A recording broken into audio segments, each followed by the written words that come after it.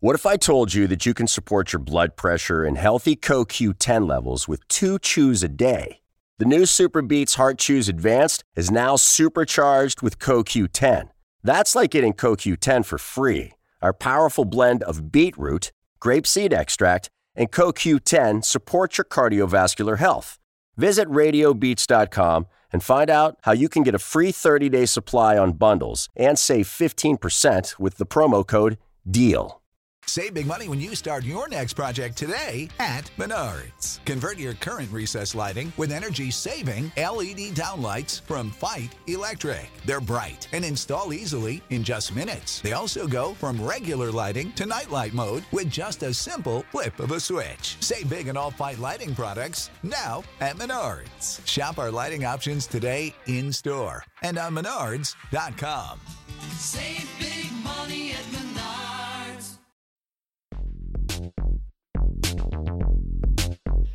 Indeed, we are back in for another edition of the SportsMediaWatch.com podcast. Must have done something right because here we are on a second episode coming off the conclusion, some would say thankfully, I would say disappointingly, of the 2020 delayed Olympic Games that were played in Tokyo in 2021. And we're going to talk a lot about that and much more. I am the somewhat capable, somewhat competent host that has been enlisted to at least tee up the topics for the guy from sportsmediawatch.com, the owner, the purveyor, the guy that you read all the time, is Paulson, a.k.a. John Lewis, who is back on the second edition of the show.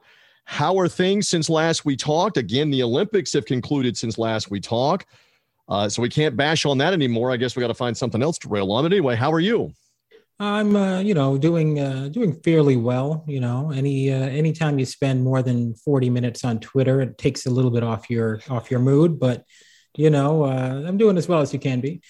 We remind everybody that's listening to us, however you found us, subscribe to this podcast on all the podcast platforms. Obviously, John will be promoting it through sportsmediawatch.com and social media links. You'll see those. But the easiest way to get this podcast is to subscribe.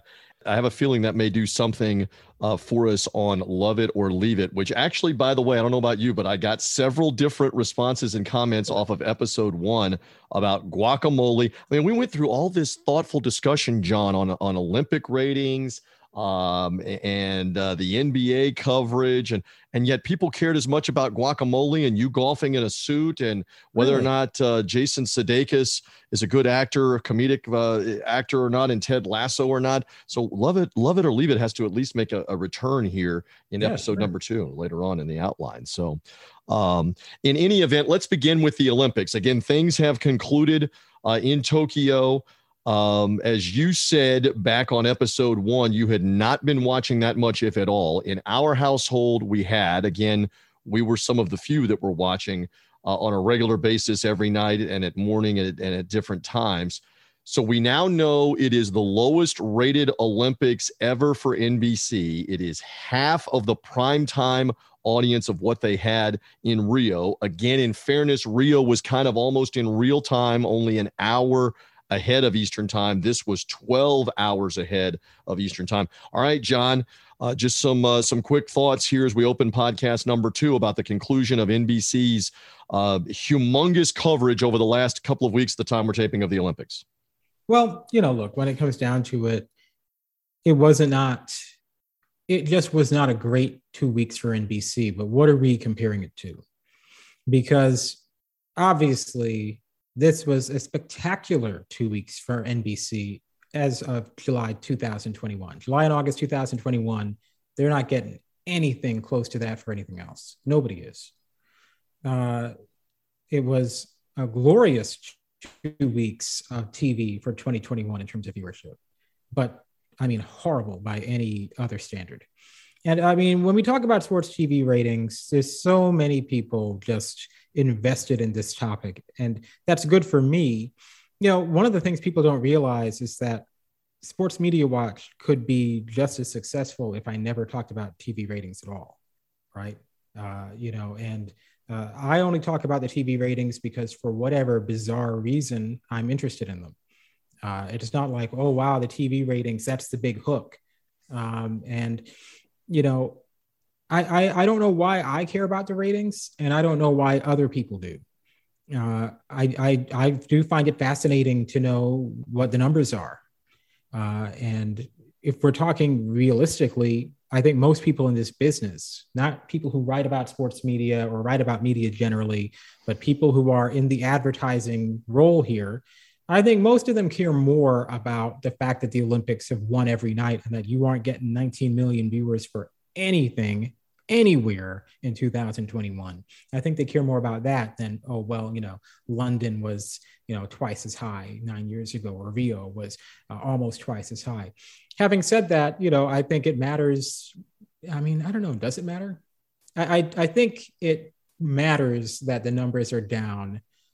I just don't know if it matters the way that people think. I think it says a lot about where we're heading in terms of our media consumption.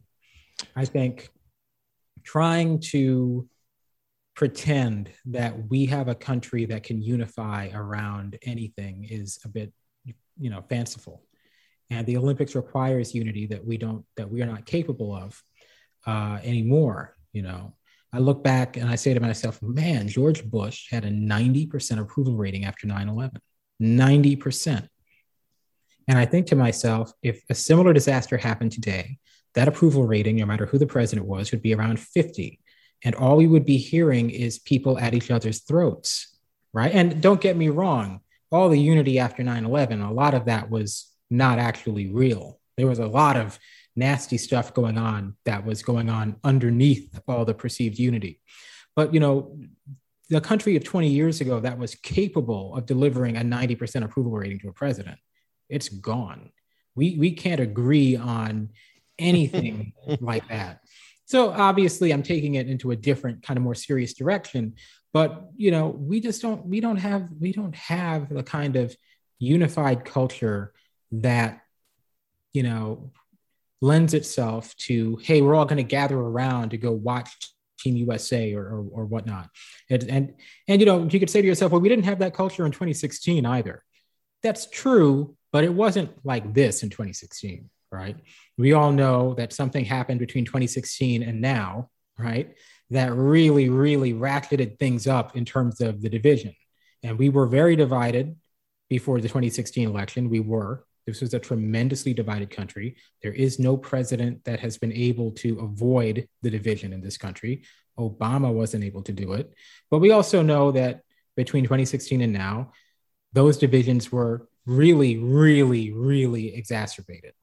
And so I don't think it's a complete coincidence that the mass audience is dropping off the way that it is, especially for an event that now there's not just kind of that whole, well, this is an American playing for America, I'm going to support them. Now it's, well, this is an American playing for America, but what America are they playing for? And if they're not playing for my version of it, then I'm not just going to not root for them, I'm going to root against them, you know? So, you know, I mean, when it comes down to it, the Olympics, more than any other event, needs that kind of unification. And, you know, I want to be clear, it's not just politics. Our media system creates division as well. And when I say that, it's not just me saying YouTube radicalizes people. I mean, our media system silos people. You know, people, you know, whenever you have family over and you have kids, I obviously don't have kids.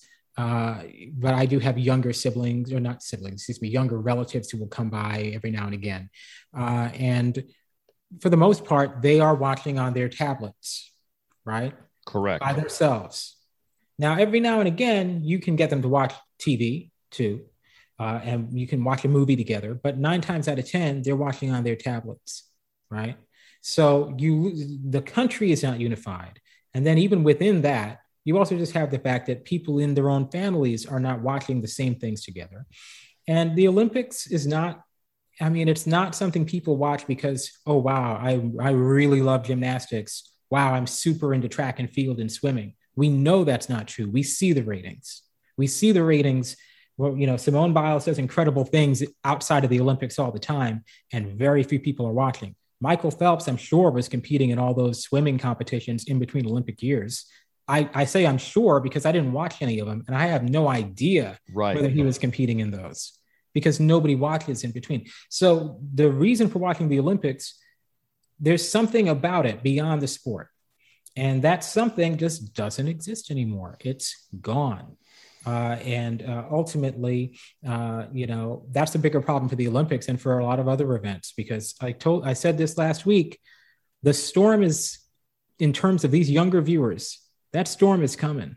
These younger generations, they don't have the same viewing habits that even our college kids have. People in college, I said this last week, were born in 2000 and 2001 and 2002, and they did not have a tablet in their hands before they could form memories, right? Everyone thinks that when we talk about younger viewers and their changing habits, we're talking about college students. College students are way closer to us than they are to their siblings in terms of media consumption. And when those younger viewers who grew up with a tablet in their hands, when they come of age and they age into these demos, especially for an event like the Olympics that they clearly don't care about, how could they possibly care about it? They probably haven't watched the Olympics over the course of their lifetime. It's going to get really bad.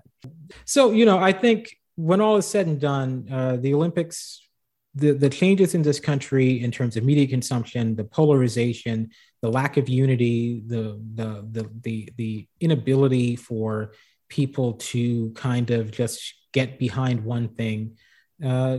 There's a lot of events that can withstand that. And I don't think the Olympics is one of them. And I think I wouldn't be so sure that, well, one, I don't think the numbers are going to be better in Paris. I think the numbers are going to be worse, because Paris is going to be all tape in prime time, because the time difference in Paris is much worse than the one in Tokyo, because they can't have live events in prime time.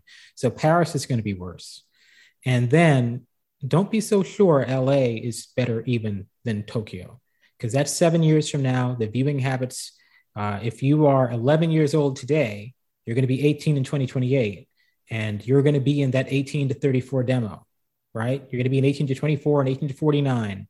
And it's going to get ugly, I think, for the Olympics going forward. You gave me so much there, as you did on the last go around. So I want to go at it from a couple of things. You said you care a lot about the ratings. I think a lot of people do that follow this, because it's the scoreboard in terms of television, who is watching. Obviously, the networks, those that are sports leagues or entities, they judge everything on who's watching. And then it manifests itself into what can we charge in terms of advertising according to who's watching. So that brings the larger point into play too, that you also referenced. Less audience means damaging for NBC with revenue. I know you have sources, you have people that you talk to. I have sources, I have colleagues, a couple of them that worked previously in and around NBC Sports, some of them that work for NBC stations now. They are horrified, John. It's not a nuclear secret, as I like to say, because this probably cost NBC in the neighborhood of $400 or $500 million in what's called givebacks, make goods, bonus spots, whatever the right term that you want to use is, where they're going to have to put sponsors like Toyota, like Visa, or whomever. They're going to have to give them a make good, a bonus, or whatever in Sunday Night Football. And then for the February Olympics, if they're still the corporate sponsors, which Visa will be, Toyota will be, they're either getting a bonus or a make good, or it's a discount. This is a big problem for what NBC has laid out financially because of that rating scoreboard. If you would, a thought on that or anything else that I had to say there. Well, yeah, I mean, obviously it's not going to be good, but ratings disasters happen all the time. I mean, I don't want to, discount it. This is kind of when it gets to how much does this matter? This isn't the first time you've heard about make goods for the Olympics, right? I'm pretty sure. But not fair, not on this scale, not on this large scale. And then they have another event in 7 months looming where, again, there's hundreds of millions of dollars of debt possibly on what the audience is not going to be. That would be my point to that. And what do you say? Well, I would have to imagine, and I don't know, but I'd have to imagine the make goods on Sydney were similar, because those numbers in 2000, frankly, are probably a lot worse than these numbers today are now. Right. For the time period, you mean? Right. For the time period it was in 2000. Averaging 20 million viewers in 2000 compared to averaging, 13 million in 2021. You'd take the 13 million in 2021 over the 21 million in 2000. Certainly it's bad for NBC, but this is the cost of doing business. First of all, NBC had to know going in that Tokyo was going to be record low.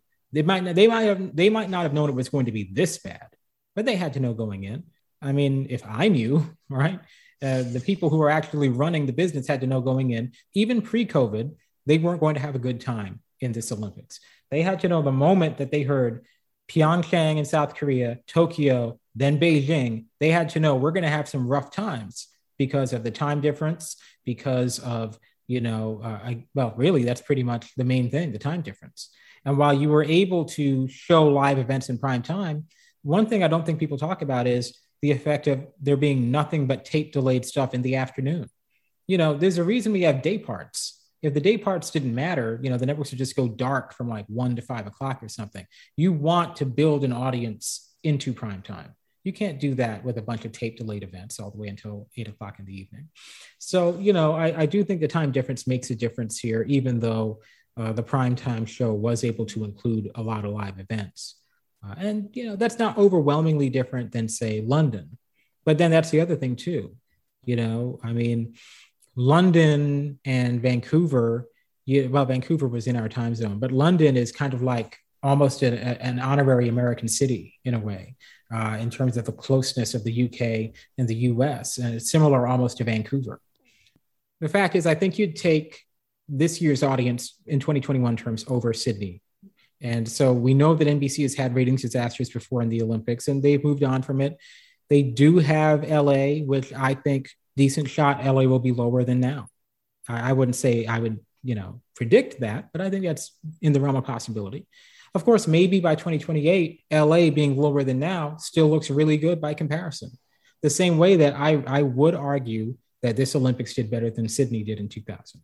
Because again, in 2000 terms, you were getting those numbers for a new episode of Friends. The Olympics was really, not necessarily doing much better than anything else on TV, which is certainly not the case this time.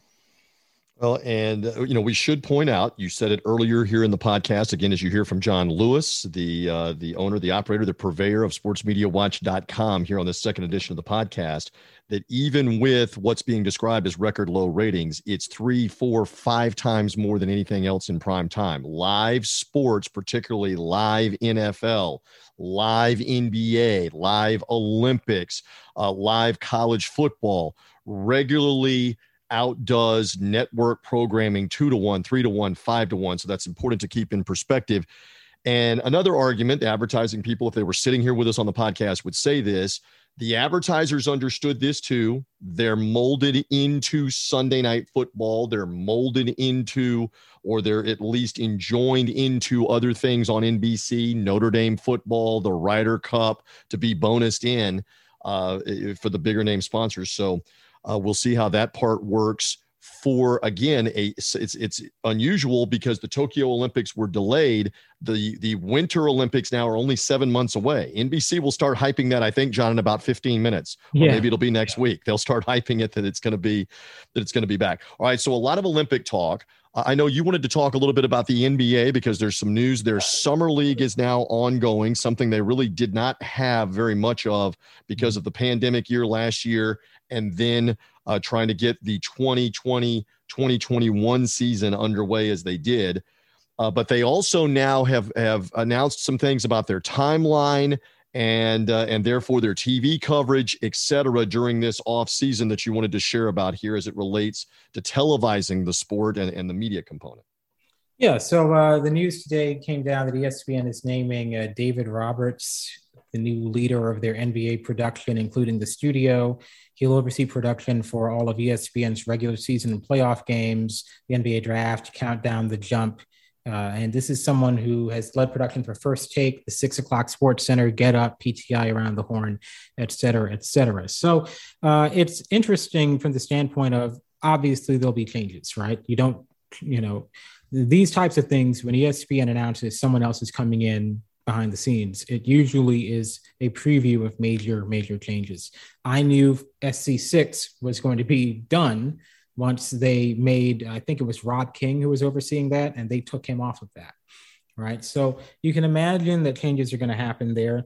I tend to believe, given the 6 o'clock SportsCenter connection, that to me is a signal that Nagandi, who hosted the NBA draft for ABC, I think we've probably seen ABC's next studio, Nagandi as host with Jalen and then Chiney Ogumike. You've said previously that it would have to be kickstarted by someone, especially coming off the mess with Rachel Nichols, Maria Taylor, who is the host, ESPN, huge involvement with the NBA as a partner. That's the front-facing show of their game broadcast. And you basically said this on last week's show. It was going to have to be reinvented somehow, some way, and it sounds like it. Yeah, I would think, Richard Deitsch on Twitter said, and it's worth noting, this new person, David Roberts, is going to be reporting directly to Norby Williamson and also Jimmy Pitaro. But Richard Deitsch, the reporter from The Athletic, said on his Twitter that this is basically Norby taking over the NBA. He's someone who is trying to make it 1997 again through science or magic, right? But, maybe that might work in this scenario. If he makes, Deitsch had said specifically that a source close to him or source knowledgeable said that the ESPN pre and post game shows are going to resemble SportsCenter next year. And frankly, the current version of SportsCenter is fine. SportsCenter had gotten really bad for a while there with a lot of debate, a lot of nonsense, a lot of ridiculous segments. But SportsCenter is probably the least significant problem at ESPN right now. So if the pre and post game shows resemble SportsCenter, I actually think that would be fine, at least in the short term. You're not going to beat TNT that way. You're just not. But you can put on a show that certainly last year, and I was saying this even before all of that insanity went public with Maria Taylor and Rachel Nichols. Last year was as bland as I can ever remember NBA Countdown being. It had almost no purpose for being there. And it was just really, really, really bland. And so if they can make it like SportsCenter, SportsCenter is pretty bland too. But, hopefully at the very least, change sometimes can be good. So at the very least, you would think it can't get any worse than it was last year. And there are two constants right now. ESPN has constantly changed the host and the personalities. We've described that. We've discussed that. And the other thing, I was laughing when you were saying this, and I wanted to interject it. You did a great job, and people need to find it on the social media through Sports Media Watch and your Twitter under Paulson_SMW for Sports Media Watch, Paulson_SMW, if they haven't found it already, that they need to see where you put a YouTube video up of ESPN ABC studio show after host, after studio show, after analyst, after studio show, while TNT still has Ernie Johnson, Charles Barkley, Kenny Smith, year after year after year. It's mind-blowing how many different incarnations, if you will, of this have happened. So we'll see if that's the case. Hey, one real quick here. A lot of fans really kind of cater to this, not all of them, that maybe the NBA should start at Christmas time. And it becomes a bigger problem with the schedule. I totally get that with trying to play 82 games in a regular season and then a full playoff if you're starting at Christmas time. They did that a year ago for the pandemic reasons and the shortened schedule.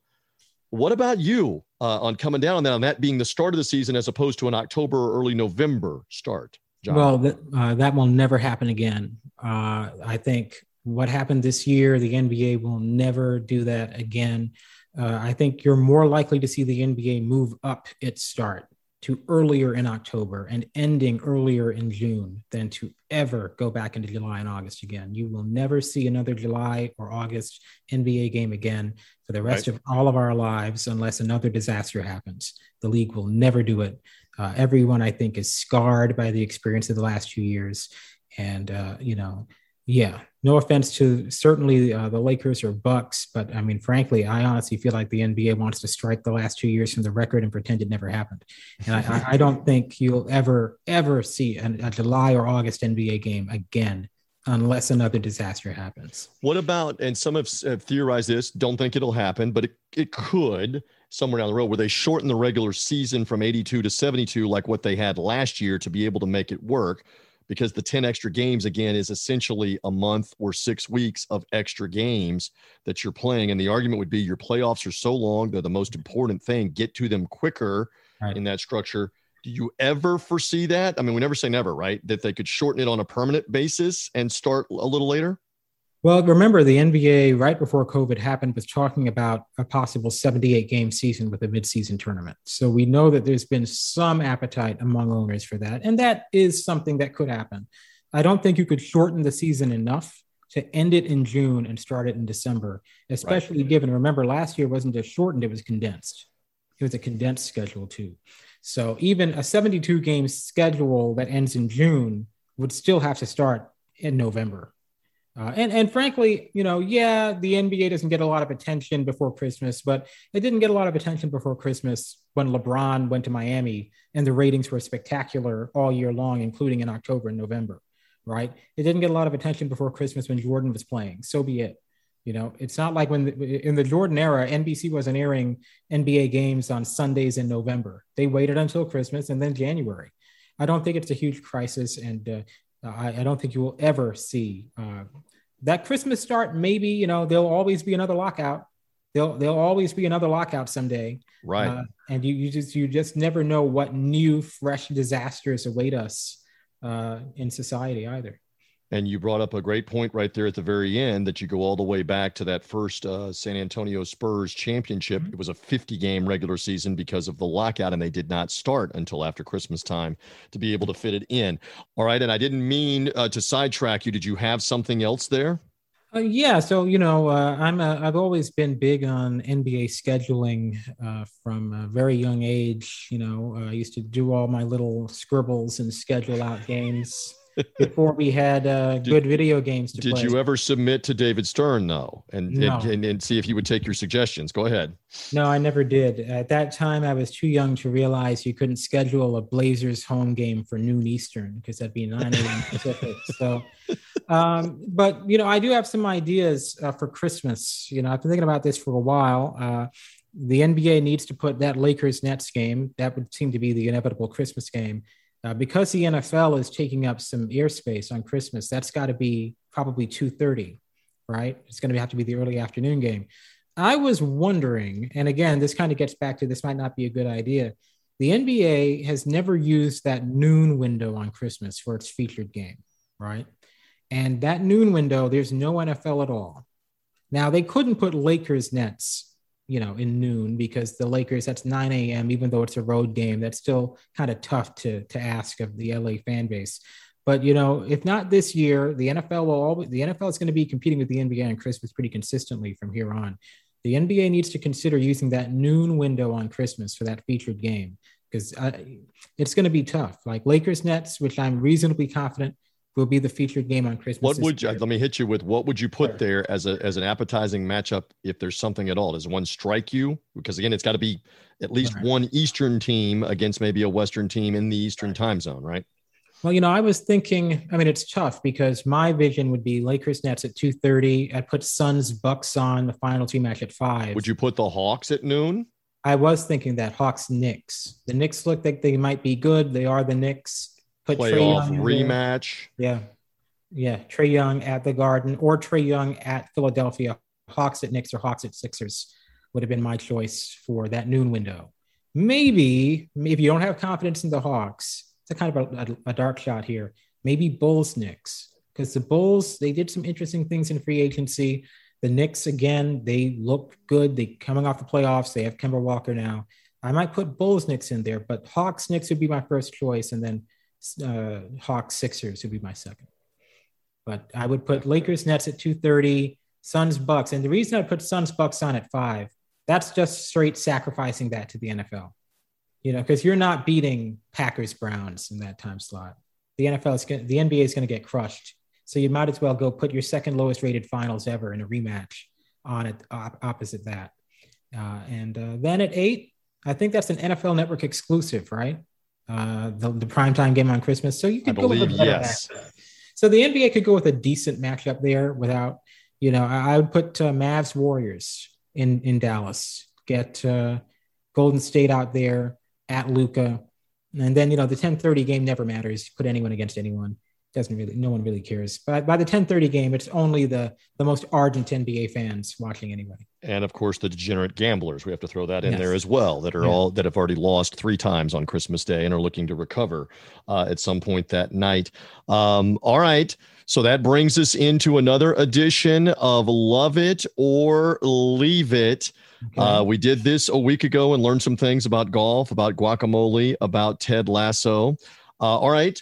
So for one of those things, Barstool Sports, okay, forget about where your allegiance is on how they've made their empire or made their money. They are certainly making inroads into broadcasting. Barstool Sports has now signed an agreement to broadcast a bowl game. John, the Arizona Bowl will now be broadcast between a Mid-American Conference team and a Mountain West Conference team. That is coming on New Year's Eve. So they are a broadcast partner of a college football bowl game now. You're also reading, hearing, and seeing things that they're interested in getting into MLB televising games midweek. I believe there's a report at the time we're taping about that. What about a website being so integrated? First of all, love it or leave it. Are there way too many bowl games? I just kind of tipped my hand. On the bowl games, do you love the number of them? What about it? I think you could leave that as it is. I mean, it is what it is. There's a lot of bowl games. There's a lot of days in the week too, and there's a lot of. Haven't we watered them down by having so many? You know where I stand just by me loading that question to you. Yeah. Well, yeah. I mean, of course, it's watered down. Yeah, so be it. Right. I mean, it is what it is. There's a lot of hours in the day. There's a lot of days in the week, and there's a lot of teams in FBS. So you might as well make it 60, 70 bowl games. John just wants a participation ribbon for any team that has a pulse to get them out there. All right. But back to the point on Barstool, elaborate on this, because they may put this behind a paywall potentially as well to see the bowl game or a midweek MLB game that they may be televising through Barstool Sports. What about that, John, real quick?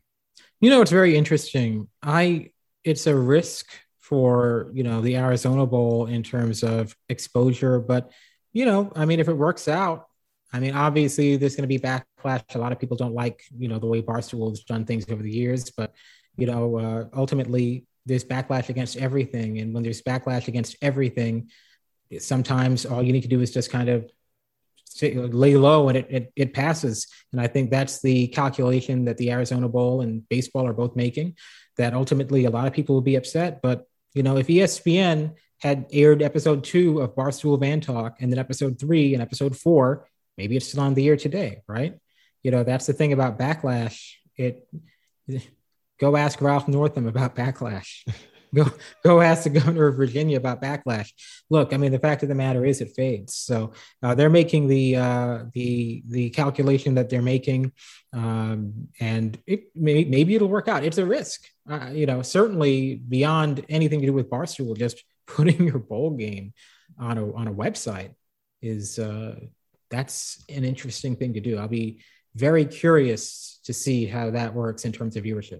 All right. Another one on the love it or leave it. I know you're ranting right now. You loathe it with Twitter, the overreaction, and you've got another example here involving a serious controversy involving the Colorado Rockies and a fan at their game against the Miami Marlins. And was he hurling a racial slur at a Marlins player? Or now, somewhat comically, it's turned into he was yelling at the mascot. He was making fun of the mascot. But your bigger point is the overreaction. You are just, the overreaction of Twitter in particular, right? It's not even so much the overreaction of Twitter as it is Twitter kind of exists to raise all of our blood pressure. And, when I heard this last night, I thought I heard what everyone else thought they heard. It sounded pretty unambiguous, right?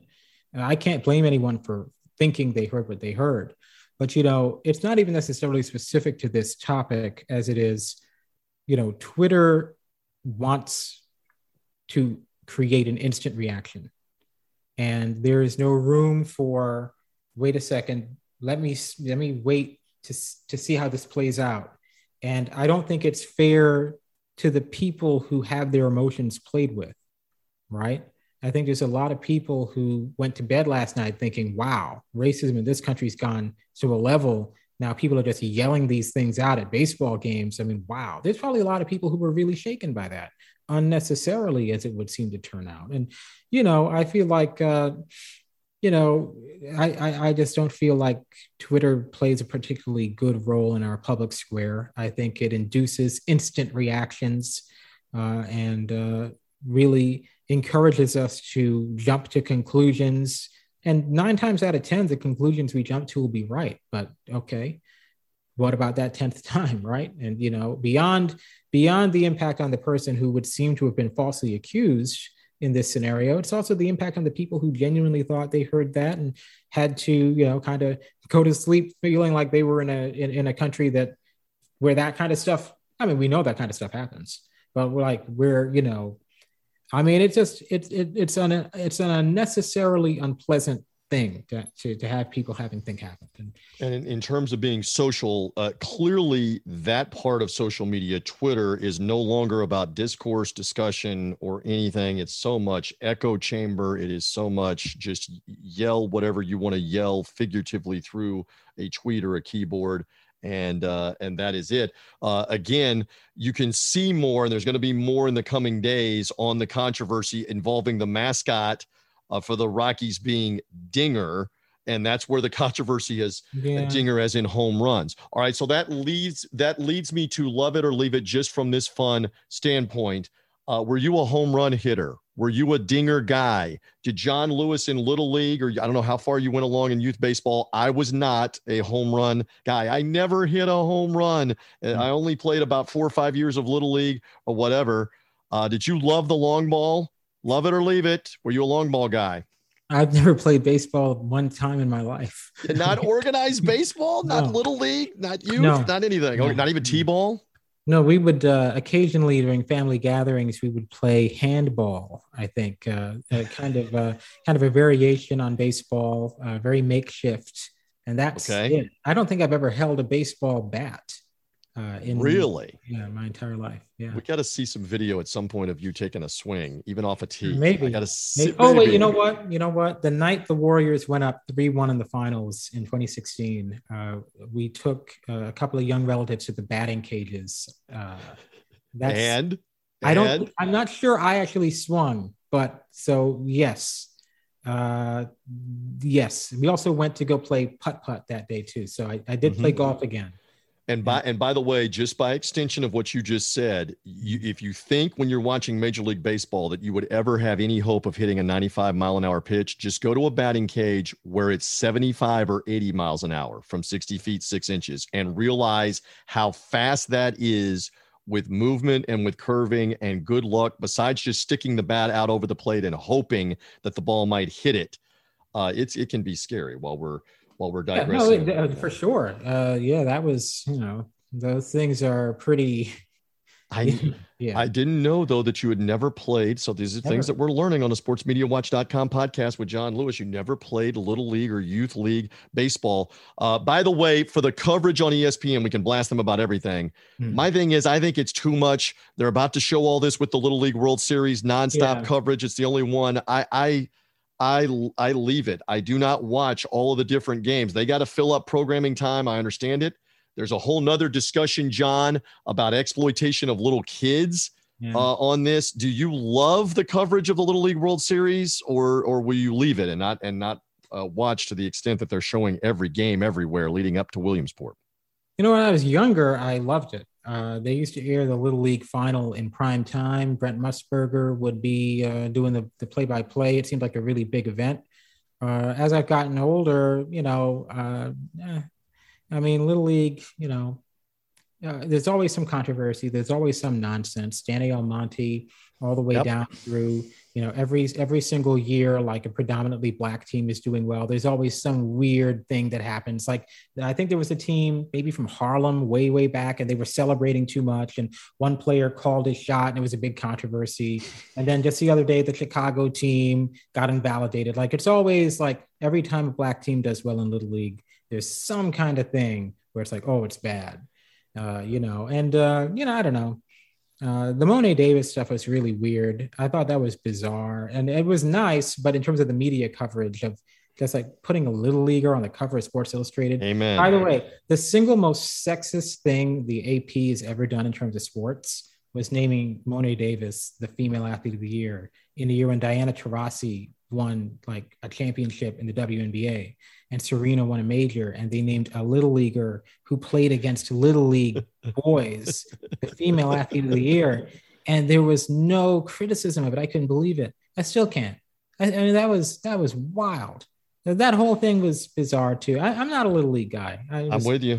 I'm somebody that was on the front end saying this is wrong. It will lead to corruption. It will lead to all kinds of things. You had the Filipino team, to point them out, that had several 15-year-olds, not 11 and 12-year-olds, 15-year-olds on the team playing against. Almonte was like a 14 or a 15-year-old throwing the equivalent of 90-mile-an-hour pitches at 60 feet 6 inches. So, and the reason for that was he wanted a major league career, and those around him wanted to get him an opportunity for a major league career for how he looked on national television. So that's a whole nother discussion.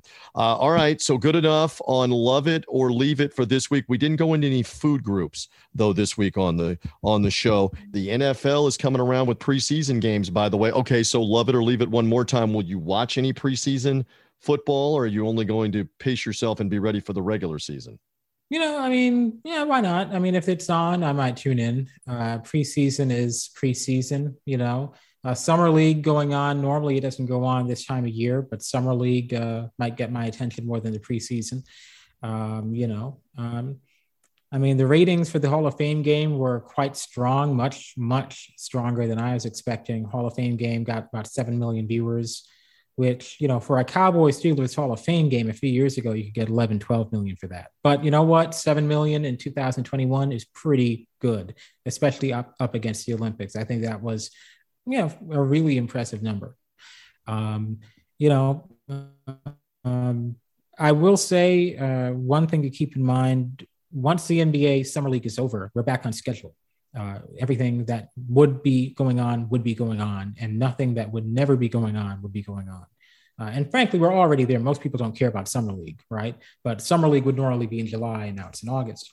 Once that's done, come on the 17th, come August 18th, everything in sports that will be going on, assuming no strange disasters, which you can never assume anymore. But once you get to August 18th, we're back on schedule. We're back to normal for the first time since March 10th of 2020. And I think there's a lot of value in that. I think there's tremendous value in the NBA going back to October, although very short off season for Phoenix and Milwaukee, obviously. There's a lot of value in the NHL going back to October, in just clearing the decks, getting that Olympics done, getting all the 2020 stuff is over.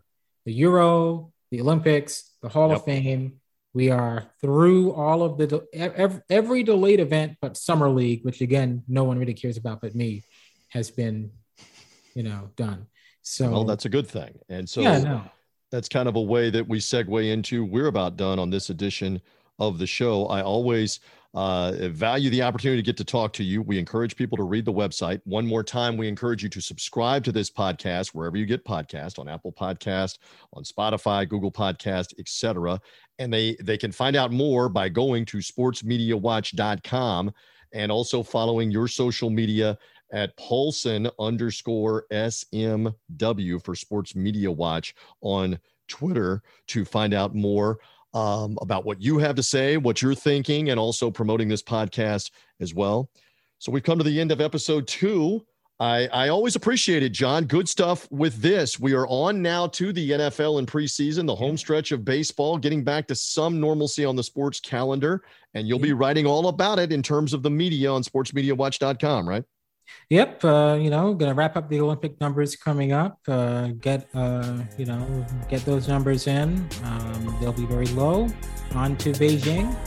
The odd thing is, of course, next year, the World Cup is in November and December, which is a very COVID era thing, but they planned for it to be that way because they needed it to be in Qatar for some reason. So, but other than that, you can't say smooth sailing.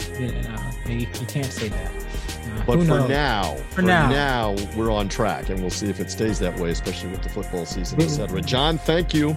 Yeah, hey, no problem. We'll see what happens when the aliens come, like an Independence Day. How long the delay is after that. Good note to end it on. He's John Lewis. I'm TJ Reeves. Again, subscribe to this podcast. We thank you for being with us on the SportsMediaWatch.com podcast, second edition. We'll talk to you again soon.